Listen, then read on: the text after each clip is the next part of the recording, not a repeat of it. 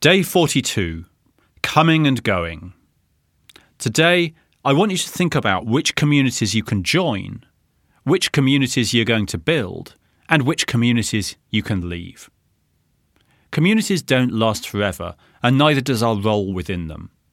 There are some things to consider here. Your time is limited, your emotional energy is limited, and quite frankly, the value that any of us can add is limited. So it's worth thinking, is this community adding value to me? And of course, am I adding value to that community? Now, we take different roles in different communities, so it's quite okay to be in one just to listen. But we do need to be taking something out of it.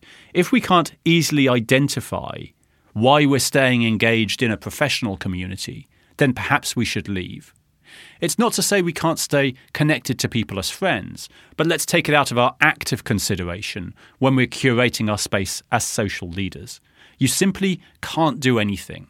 Last time I checked, I was a member of over 40 communities on LinkedIn, but of course, I'm not really a member. I'm just a subscriber to.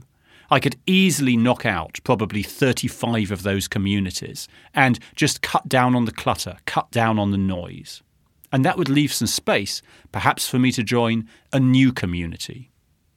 In fact, recently I was invited to join a community and I felt I had to say no because I didn't feel I could do it justice. It was a small group of people who wanted to come together to have regular conversations, to make sense of things, to consider aspects of the social age.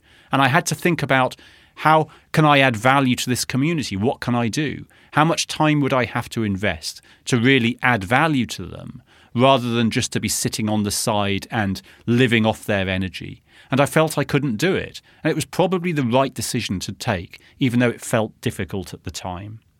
So think about that. Which communities could you safely leave? And which new community do you need to find?